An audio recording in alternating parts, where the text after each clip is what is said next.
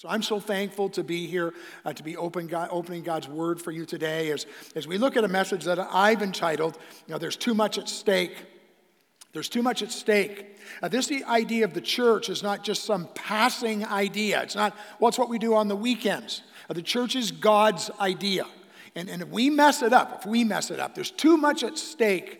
And so today I want to take a look really with 2 points to my message, lots of things underneath that, but I want to take a look at what Peter said to the elders, and then what did Peter say to the rest? And that's what we'll take a look at. That's where we're going to spend our time. And we find it in 1 Peter chapter 5. But as I think about that, I think about the reality of why do we have the church, right? To glorify God through the fulfillment of the Great Commission. We would say that's the statement. But why do we have the church? Well, we have the church so we can be discipled as followers of Jesus Christ, so that we can grow up in Him. We have the church. That's a purpose of the church. We have the church as a place where we are trained up to go and share the gospel. So we have growth going on, and we have the gospel going out. But that statement, I said, is to glorify God. The purpose of the church is to glorify God. And so we don't want to mess that up because there's too much at stake. God's glory is on the line. Now, God will not be less glorious if we mess it up, because God is God. But the people who look at the church, the people who have their eyes on Jesus Christ, the person who is wondering, the glory of God is at stake.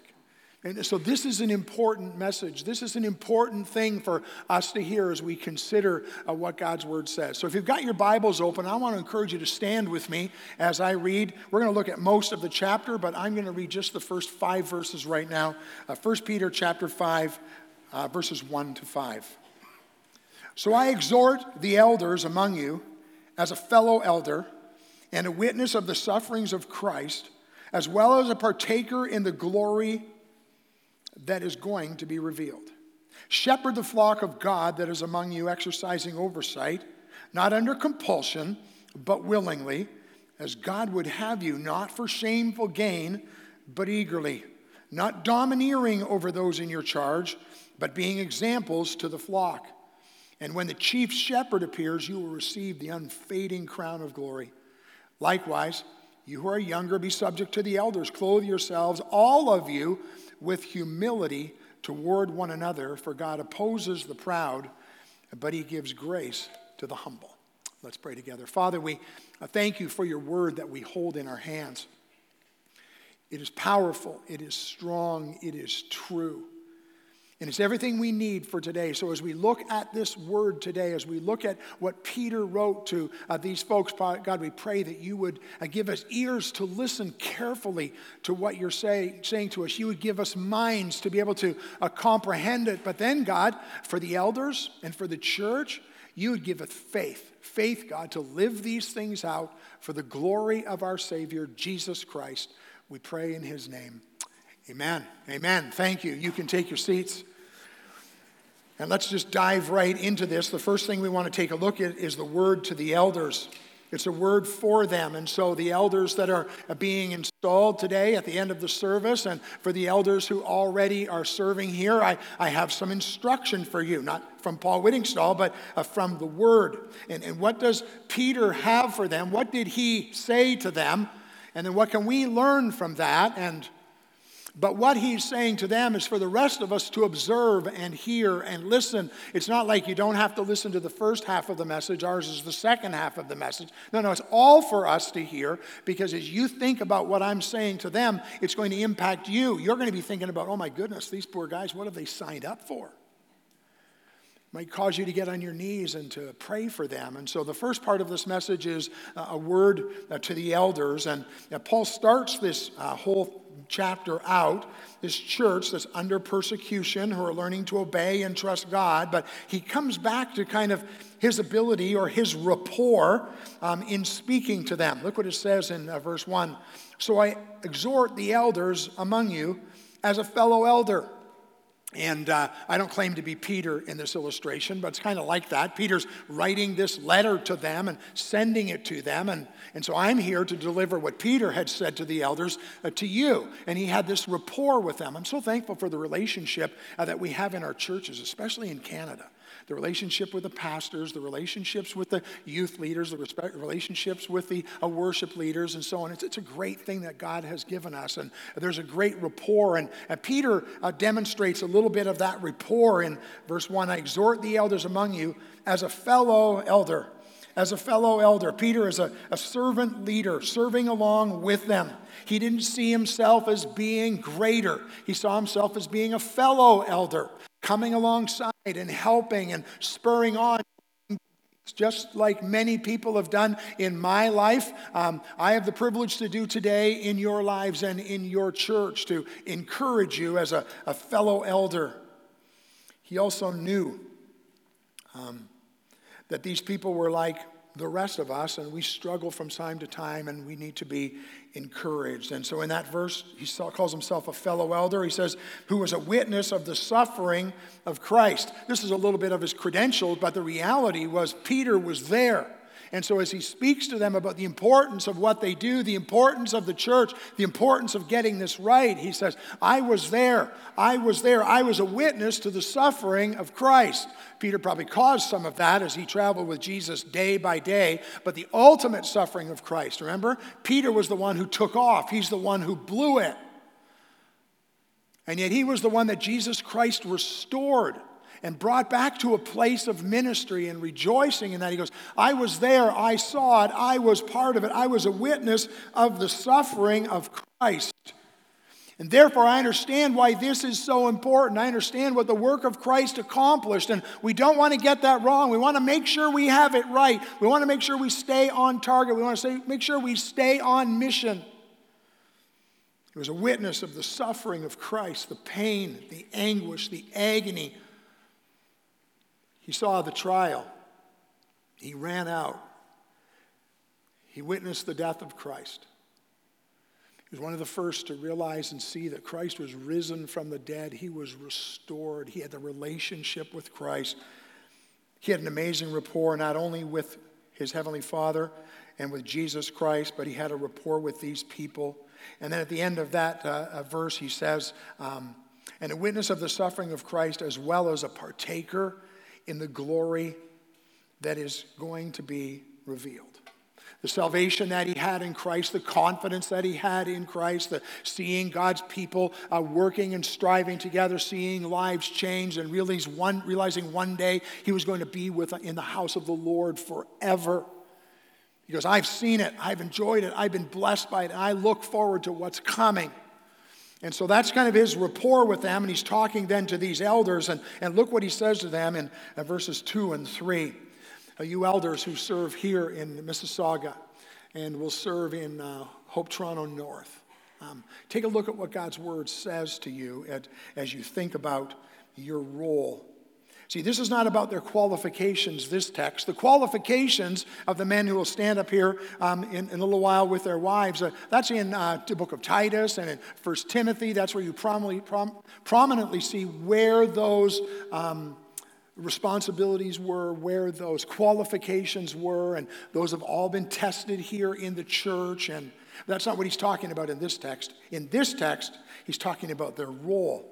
And in verses 2 and 3, it says this, now shepherd the flock of God that is among you, exercising oversight, not under compulsion, but willingly as God would have you, not for shameful gain, but eagerly, not domineering over those in your charge, but be an example to the flock. And so I want to speak to the elders today. I want to speak to them about some of the things that Peter wrote down that he said, these are the non-negotiables for you. These are the things you need to be into. This is what you need to be about in your role. The first thing he said is shepherd the flock that is among you. Shepherd the flock that is among you. Why? Well, because they're your flock. They're yours to take care of. They're yours to lead. Now, they're not in the sense, this isn't Pastor Ted's church, and it isn't the elders' church. It's Christ's church, but under Christ, they have been given this responsibility. They're going to give an account. We're going to see it a little bit later in the message, and so they need to understand the weight of that. They have a role. They have a role, and he lists out some things for them. He says, shepherd them, shepherd the flock, pastor them, care for them, feed them, give them direction, Prepare the way for them. Make sure they have green pastures to feed on. Make sure they have clear waters to drink from. Make sure they're protected from the wolves that will come. Shepherd the flock. You've all heard the story. Well, sheep need shepherds because why? Because sheep are basically stupid. Not the sharpest knives in the drawer. You're like, you're a visitor. You're calling us those things. Who do you think you are? Well, I am a sheep too, right? But when it comes to our spiritual care, we're just barely smarter than a rock. And we need shepherds to shepherd us and care for us. And the elders are sheep as well under the great shepherd, Jesus Christ. But he says to them, as elders, your job is to shepherd the flock. Think about your life. Think about the people you know and the struggles there can be in your church and the calling that is on these men. And for you men, the calling that is on you to shepherd the flock of God. What an awesome opportunity and what a huge responsibility at the same time. Shepherd the flock that is among you. Shepherd the flock that's among you. That's your role. Here's another role. Exercising oversight. Exercising oversight. The elders serve in the church by leading. Now, that's what they're called to do. They're called to lead in the church. The word here is the idea of the bishop, but it all ties together, the bishop and elder and pastor. The people who are called to lead the church. Lead well. Be courageous. Be filled with faith.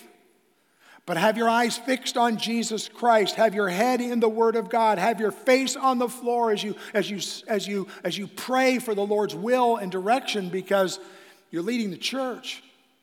You're giving oversight. You're shepherding the flock of God. The text says, do it willingly. Not being forced to do this. Nobody's being forced to do this. Any of the men who are coming up here at the end of the service, nobody's saying, you have to do this. Except for God. This is the thing you have to do. But nobody's forcing them to do this. They're not in it for the money, that's for sure. Like, they serve willingly. And so elders, as you consider the calling on your life, you do this willingly. You do it willingly, not forced, but you do it for Christ. And you do it for Christ. You see, if you become an elder of a church to make the pastor happy so he'll stop bugging you about would you join the elders all the time, or if you do it because the other elders are on you, or you do it because somebody else is telling you you should do it, if that's your motivation, you'll quit. This is a church filled up with messed up people, just like every church. And so you serve willingly, but you don't do it for the people, you do it for Jesus Christ. So that when it gets hard and when it gets difficult and you need to lean in and the meetings get long and it's hard and it's like, this isn't for us. This isn't for us. This is for Christ that we do this. He is the head of the church. And so as you are in your calling, considering shepherding the flock, that you would do it willingly. He goes on, he said in the text that you would do it eagerly, but not for shameful gain. Not for shameful gain. You're not looking for the pat on the back. You're not looking for everybody around you going, oh, what an amazing job you're doing. Because there are going to be lots of times when people don't think it's such an amazing job. You're working through a hard thing and you're doing a difficult thing and you're not sure and you're praying about it but you still move ahead and you do it with an eagerness and a willingness. 2 Corinthians 2:17 says, for we are not like so many peddlers of God's word, but as men of sincerity, as commissioned by God, in the sight of God we speak in Christ. And so you serve as elders eagerly with a right motive out of a passion to serve Christ.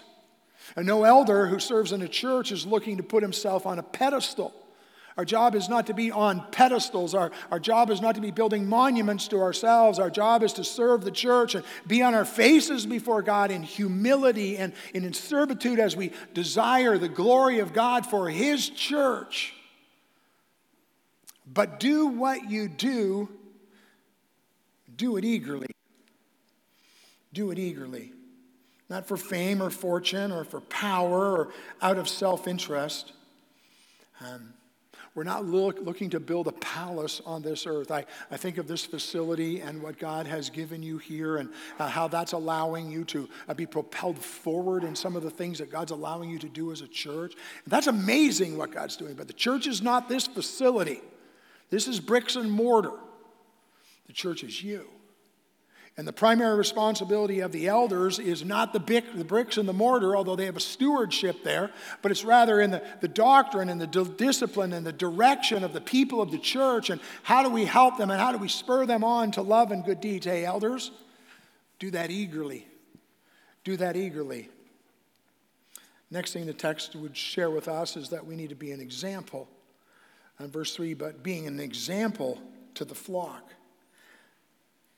In 1 Thessalonians chapter 1, Paul talks to the church there, and he talks about how they became followers of Christ in the midst of hardness and difficult times. And it says, but then you became a witness, and you became an example. Hey, elders, people are looking at you. They're watching you.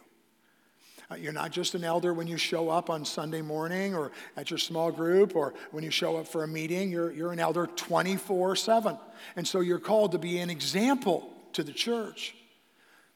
They're not going to do that perfectly, folks. You need to understand that. They're going to make some mistakes along the way. They're going to have to come back. They're going to have the courage of the second decision, all of those kind of things. But elders, your calling, part of it is to be an example to the flock. People are watching you to see what Christ would do. The what would Jesus do thing is stamped on your forehead now. You don't get to take off the I'm an elder helmet for the rest of the week and just put it on to come to church. It's 24/7. You're called to be an example. You're called to be an example. It's a calling. It's not easy. The spotlight is always on you. Paul wrote in 1 Corinthians 11, talking to the church, but it applies to elders, be imitators of me as I am of Christ. In Ephesians 5:1, he says, be imitators of God as beloved children. Because what? Because people are watching. And they're seeing and they're looking at the leadership of the church, and they're called to be an example. It requires consistency 24/7. But you won't be perfect. Don't ever put it upon yourself that you have to be perfect. You have to have your eyes fixed on Jesus Christ. You have to be focused on Him. You need to be willing to come to confession and repentance when it's needed, or a change of mind, or a new way of doing things, or whatever. But you're not going to be perfect people. And you're going to make some decisions along the way where you might go, you know what? Maybe we want to change our mind on that. I remember in our church when we were looking to do the church plant in Newmarket, we were looking to do it like you guys have done it. We'd have a church planter, he would come, and we would send him out, and we were committed that we needed to plant a church in Newmarket. We knew that was true. But the way God did it was not what we expected, because we couldn't get a guy, couldn't find a guy. We interviewed guy after guy, and not working out for us, and yet we really believed this is what God was calling us to. We had a group of people who were there and ready to go, and the elders sat down and we changed the way we were going to do it. We decided we wouldn't do this as a church plant in that way, but we would do this as a campus of our church. And therefore the people were going to have to see my ugly mug up on the screen every Sunday and watch. And we decided that's the way we would do it. We had to go back to the church and say, we thought this is what we were going to do. We cried out to the Lord, and He hadn't made that clear to us. And so therefore we believe this is what God is going to help us to do. And elders need to have courage to make decisions. You need to be an example of that. You have to have eyes of faith. The church should see in you eyes of faith that's saying, we're going to step out and we're going to do what God's called us to do, and we realize it's going to cost us something. This church plant that you're in the midst of right now, just think about it. You're just moving into this building. You're just trying to figure this all out, and now you're going to send out a group of people. What, have you guys lost your mind? No. Eyes of faith. Eyes of faith. And watch what God is doing, and watch how He will work. And elders, you're called to be an example of those things. Then the last thing I would say to the elders, look at verse 4, there is a reward. There is a reward. And when the chief shepherd appears, you will receive the unfading crown of glory. Two quick things I would say about that. It says when the chief shepherd appears. It doesn't say you're going to get it now. It doesn't say you're going to get it now. When the chief shepherd appears, there's going to be a reward for you. There's going to be a blessing for this. It's all going to be worth it. When they heard this crown of glory, they would understand it like the wreath that they would get at the Olympics, as they would do back then. But it would fade away. The flowers would die. But what they're going to receive, the blessing they were going to receive, is an unfading crown of glory for their faithfulness. And so when it gets hard, elders, lean in. When it gets hard, you don't give up. When it's hard, you don't quit. Why? Because we're going for something much bigger than what's going on today. We're looking for what God has in eternity. And so Peter gives this charge to the elders. Some things for them to understand, some sense of the weight, and yet looking forward to the blessing that's coming. And then Peter moves on in the text, and if that was a word to the elders, he gives a word to the others. He gives a word to the rest of us. And what does God's word say for us? Well, he says, likewise, you who are younger, be subject to the elders. Clothe yourselves, all of you. So if you're sitting there talking to the young men who were in the church, he was just talking to them because, they don't have any spilt milk or they think they've got it all figured out. Well, that might have been true, except that he goes on from there and he says, you who are younger, be subject to the elders. Clothe yourselves, all of you. Anybody in the room not included in all of you? No, it's all of us, right? So what he's going to say to the rest is it's for us. It's for us to understand. And there's some things he says for us as the elders seek to lead the church. What are the rest of us supposed to do? How we live our lives. And the first thing he says is to be subject. To be subject. And automatically, as soon as I say that, in our mind's eyes in North America, we just kind of gristle at that, and we don't want to be about that. Likewise, you who are younger, be subject to the elders. Come under them. Willingly come under them. Our society says, I'm not coming under anybody. I'm my own man. I'm my own woman. I create my own destiny. I am who I am, and I'm going for what I'm going for. And everything that the gospel of Jesus Christ is about is counterculture. And this is another one of those things where he says, come under the elders. You're like, I'm not coming under them. Well, it's going to talk about you in just a minute as we get to that in the text. Be subject to them. What, just blindly follow them? No. Test what they do against the word of God and allow that to work. But just because they don't make a decision that's the way you would do it, then be willing to come under it. Be willing to listen. Be willing to submit yourself. Be willing to come under subjection. Well, you're like, come on, Paul, really? They're saying I have to do that? I'm not saying you have to do that. God's word says that's what we're called to do. Be subject to them. He talks to them, to the young men first, where he says, likewise, you who are younger, be subject to the elders. I think that's because they don't have the experience. They don't have what I call spilt milk. They haven't gone through some of the things that others have gone through. Sue and I, we see that in our lives. I turned 60 last September, and she's way younger than that, so don't worry about that. But I turned 60, yeah. And you know what I find in my life? People are starting to ask me stuff, and I'm going, what are you asking me? How would I know? It's because you're old. When did that happen in my life, right? You have spilt milk. You have Ted, when he was talking about us and our kids, believe me, we weren't perfect parents, but God's been so gracious to us. I love to say that God has given us 2 kids who love the Lord, who married 2 kids who love the Lord and are raising their kids to love the Lord. Like, pinch me, take me to heaven right now, right? But that's God's grace. That's God's goodness to us. That's God's favor poured out on us. But as I think about all of that, we've had some spilt milk in our lives. We've been through some difficulty. And so people come and they ask. I think that's why he's saying that. But be subject to the elders. They've been praying about this. They've been thinking about this. They've been considering this. Subject yourself to them. Hey, if you got your Bibles, just keep your finger in 1 Peter and turn over to Hebrews. Hebrews chapter 13. There's 2 verses I want you to see in regard to this. Hebrews 13, verse 7. Remember your leaders, those who spoke to you the word of God. Consider the outcome of their way of life and imitate their faith. There's a great verse for you to memorize, especially as you think about coming under the leaders in the church. And over in verse 17, obey your leaders and submit to them. Why? Because they're keeping watch over your souls. That's the responsibility. I could have preached from that text today. They're keeping watch over your souls. Look at the next line. As those who will give an account. Let them do this with joy and not with groaning, for that would be of no advantage to you. So the word to the rest of us, the first one is be subject. The next word is to be humble. Be humble. What's humility?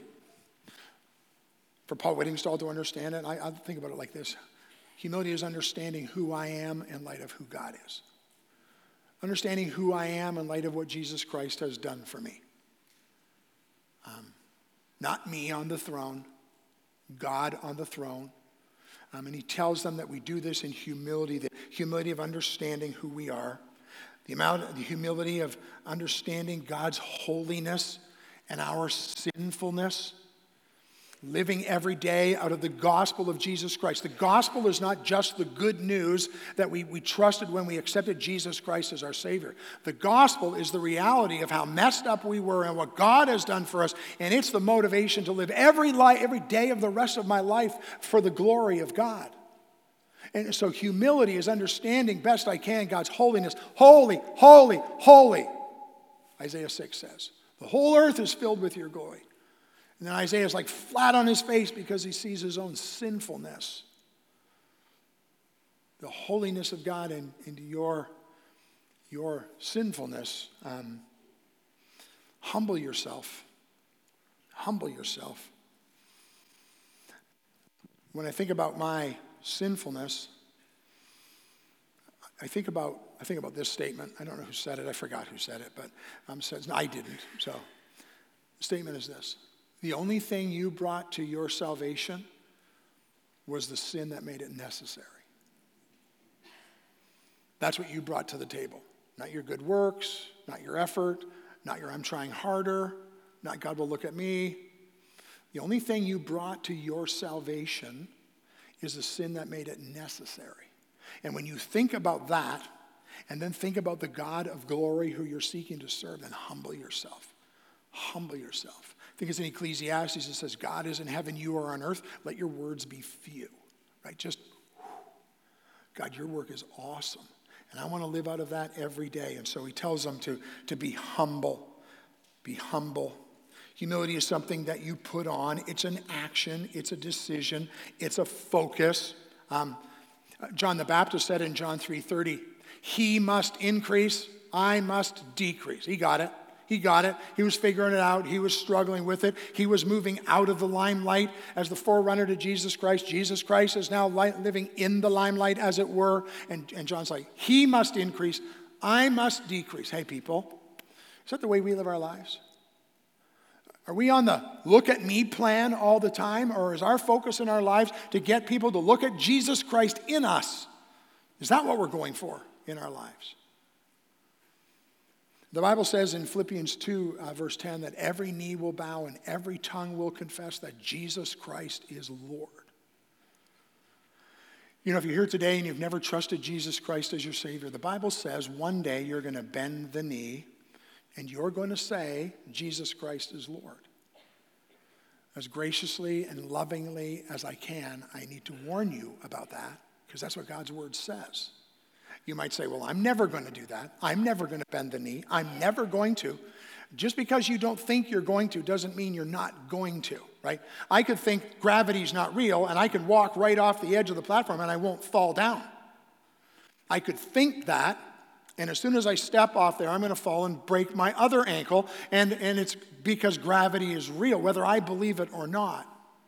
The truth of Philippians chapter 2, that every knee is going to bow and every tongue is going to confess that Jesus Christ is Lord, is true for everyone. Some are going to be forced to do that and having rejected Christ, and God's going to say, I don't know you. And you'll spend eternity separated from God in hell. And for the follower of Jesus Christ, we'll be on our faces. I hope not to just bend my knee. I'll just be right on my face before the Lord. Well done, good and faithful servant. Every knee will bow. Every tongue will confess. And so humble yourself. In light of who God is, in light of who Jesus Christ is, stop trying to promote yourself all the time and be promoting Jesus Christ and who he is and what he's accomplished. So be subject, be humble. Here's the next one. Be ready for the consequences. Be ready for the consequences. In this text it says, God opposes the proud, but he gives grace to the humble. God opposes the proud, but he gives grace to the humble. When we lack humility, when we lack submission, we're really saying, I'm in charge. I've got it figured out. We do this all the time in our lives. We get a thing that comes on us and we don't know what to do. We don't pray. We try and fix it on our own. I do it all the time. The first place we should go is to the Lord. But the first place we usually go is to our own strength and our own abilities. And that's pride. And it's not just that God's like, oh, would you please stop it? That's not what it says. It says God opposes that. I don't know about you, but I don't ever want to find myself in opposition to what God wants to do. I don't want to be facing the captain of the other team, and the captain of the other team in this thing in my life is God. God opposes the proud. And he gives grace to the humble. So putting it in the context of the church, and you're like, well, I've got the answers. I think I know what they need to do. They need to do this, or they need to do that, or they need to do this in the right way. You can add and put those things into the mix. But when it becomes a pride thing, you move to a place where you're in opposition to God. When you put yourself on the throne in your life's plan and how you're going to get ahead and all the rest of it, don't expect God to bless it. It says God opposes what you're doing. God opposes the proud, but he gives grace to the humble. Pride says, I want what I want more than I want what God wants. It's pride that keeps people from trusting Christ. I can make it on my own. I can try harder. I can be better. I'll stand before God one day and he'll say, yeah, you did okay. When God's standard is no sin. When God's standard is no failure, and you're like, well, no one could do that. Exactly. Because that's what Christ did for us. That's why Christ came. The Bible says, all have sinned and fall short of the glory of God. There's none righteous, not even one. Not even one. So if you're sitting in the room today, goes, yeah, the rest of the people are kind of messed up, but not me. I'll be okay. No, you're the not even one. The Bible says, believe on the Lord Jesus Christ and you will be saved. What keeps you from doing that? Pride. Pride. I'm good enough. I'll try harder. I'll make it my way. I'll do it on my terms. Every knee will bow. Every tongue will confess that Jesus Christ is Lord. And Jesus Christ made this amazing gift available to us through his coming, his life, his death, his burial, his resurrection. And he offers to us this free gift of eternal life. And believe on the Lord Jesus Christ, the Bible says, and you'll be saved. Don't try harder. Don't work harder for it. Just believe. Believe what Christ has done. Trust him. Confess with your mouth who Christ is. The Bible says you will be saved. Pride keeps us from Christ. Here's some other things pride does. You won't have time to write these down. Pride is the opposite of grace. Pride is the opposite of grace. Why? Well, pride gets, grace gives. Pride is about me. Grace is about others. Pride says, I want. Grace says, what you want. Pride says, give me. And grace says, I surrender. Pride is me on the throne. Grace is releasing that control. Pride says you don't matter. Grace says you are first. Pride says I know best. Pride says I know best. Grace says you know best. Pride says serve me. Grace says serve others. Pride is about my plans. Grace is about your plans. Pride is a badge of honor. Grace is a gift from God. Grace is the antidote for the pride of life. God opposes the proud, but he gives grace to the humble. As I talk about that today, does something come to your mind, an area of your life that you're like, man, I got to get that in place. I got to get that fixed. Like the way I think about myself, the way I present myself to my children, the way I act in front of my spouse, the way I treat my friend, the what? God opposes the proud, but he gives grace to the humble. Well, all of this living out and living out in a church and living out in the Christian community, and really kind of a bit of a summary, but this will require grace. A few things I just really quickly want to give you to, what does this text really say? The first one it says is to humble yourself. It's a choice. Humble yourself that at the right time he may exalt you, right?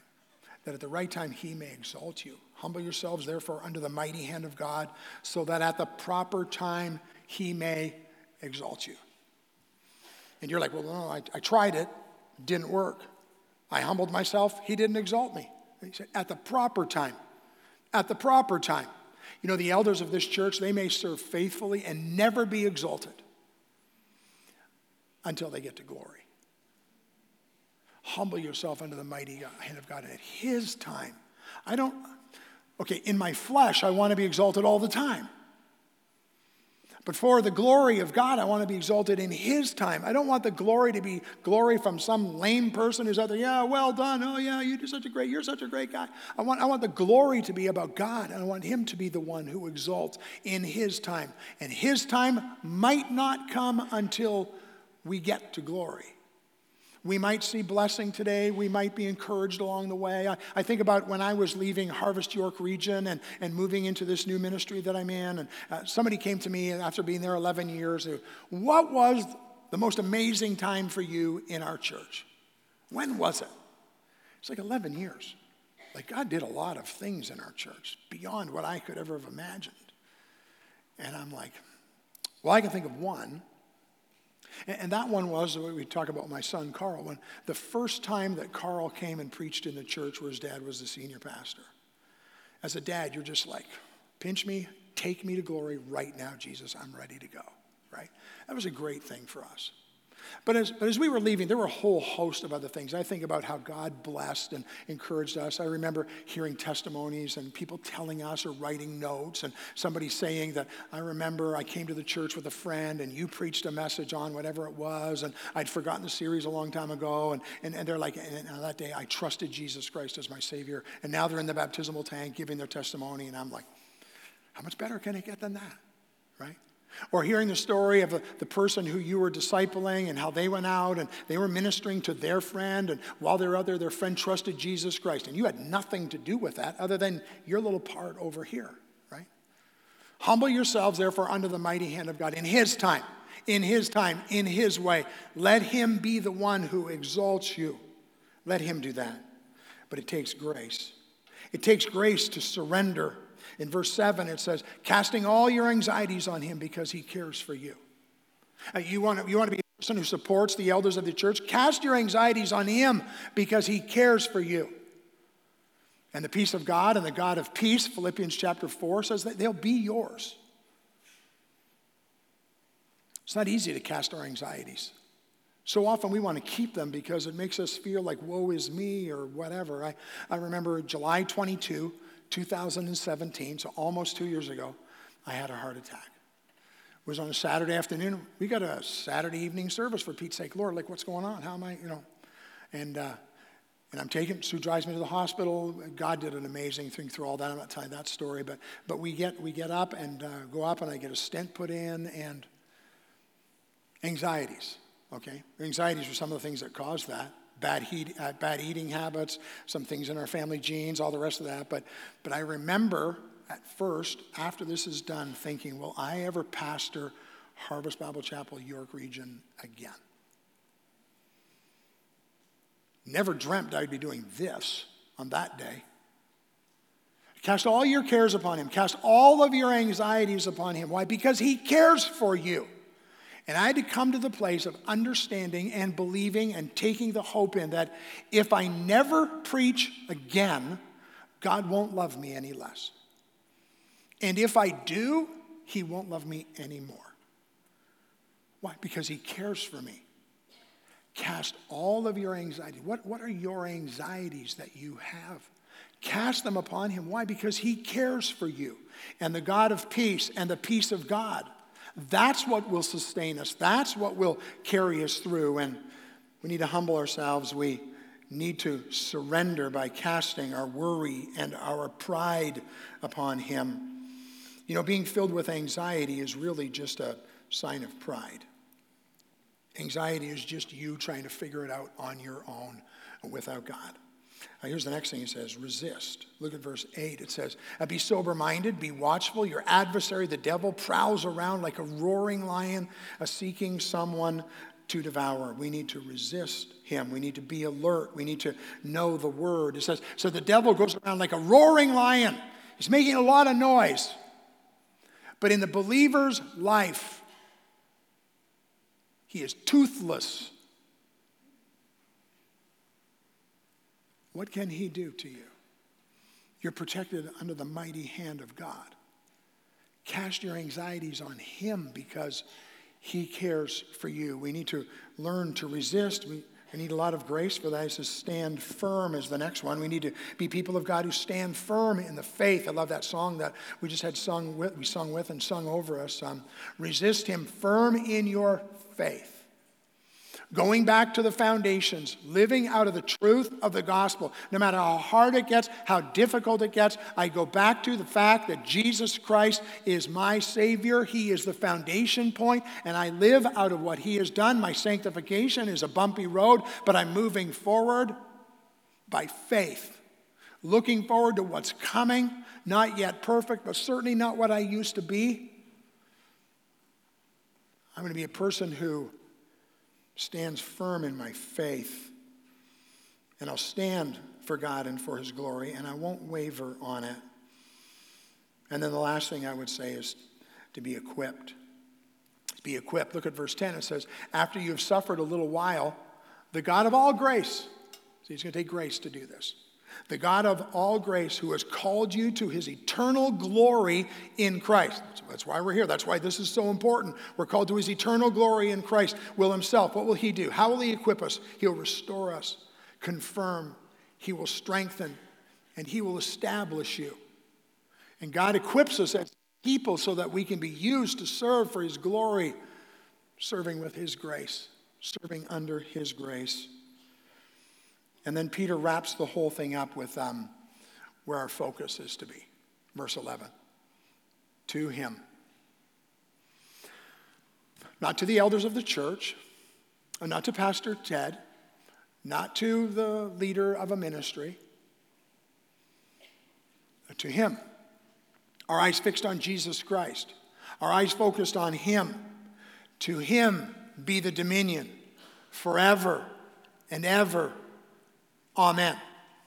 So as you think about the elders who are called to serve here in the church, Christ's church, our focus is not to please them. Our focus is not to, well, I guess if they're going to do it, we're going to do it. Our focus is to the glory of God, for his dominion. He will reign forever and ever. Amen. Well, so what? So what? Yeah, Pastor Paul, some elders are going to be installed today, and so what? Understand the calling and the weight on their lives, how heavy it is. And what God has placed for them and the charge they have and their care for you. I know they're men who love the Lord. I know they're men who love the church, but I know they're men who love the Lord Jesus Christ. And so as they seek to help you grow, as they seek to make sure you're prepared to share the gospel, as they seek to get our eyes fixed on the glory, that's the weight they carry. Church, help us to fix our eyes on Jesus Christ, how we respond to them not only here, but as we live our lives out for the fame of the glory of our Savior, Jesus Christ the Lord. Let's pray. Lord God, we thank you for your word. We thank you for the testimony of Peter and what he was teaching and encouraging and helping these elders to understand to their responsibility, and the church to how they respond, to how they live their lives out. Not to us, the psalmist said, not to us, but to your name be the glory. Help us, God, to fix our eyes on that, whether we're an elder in a church or whether a person seeking to live, that the fame of the name of Jesus Christ would be our focus. We pray these things in Jesus' name. Amen.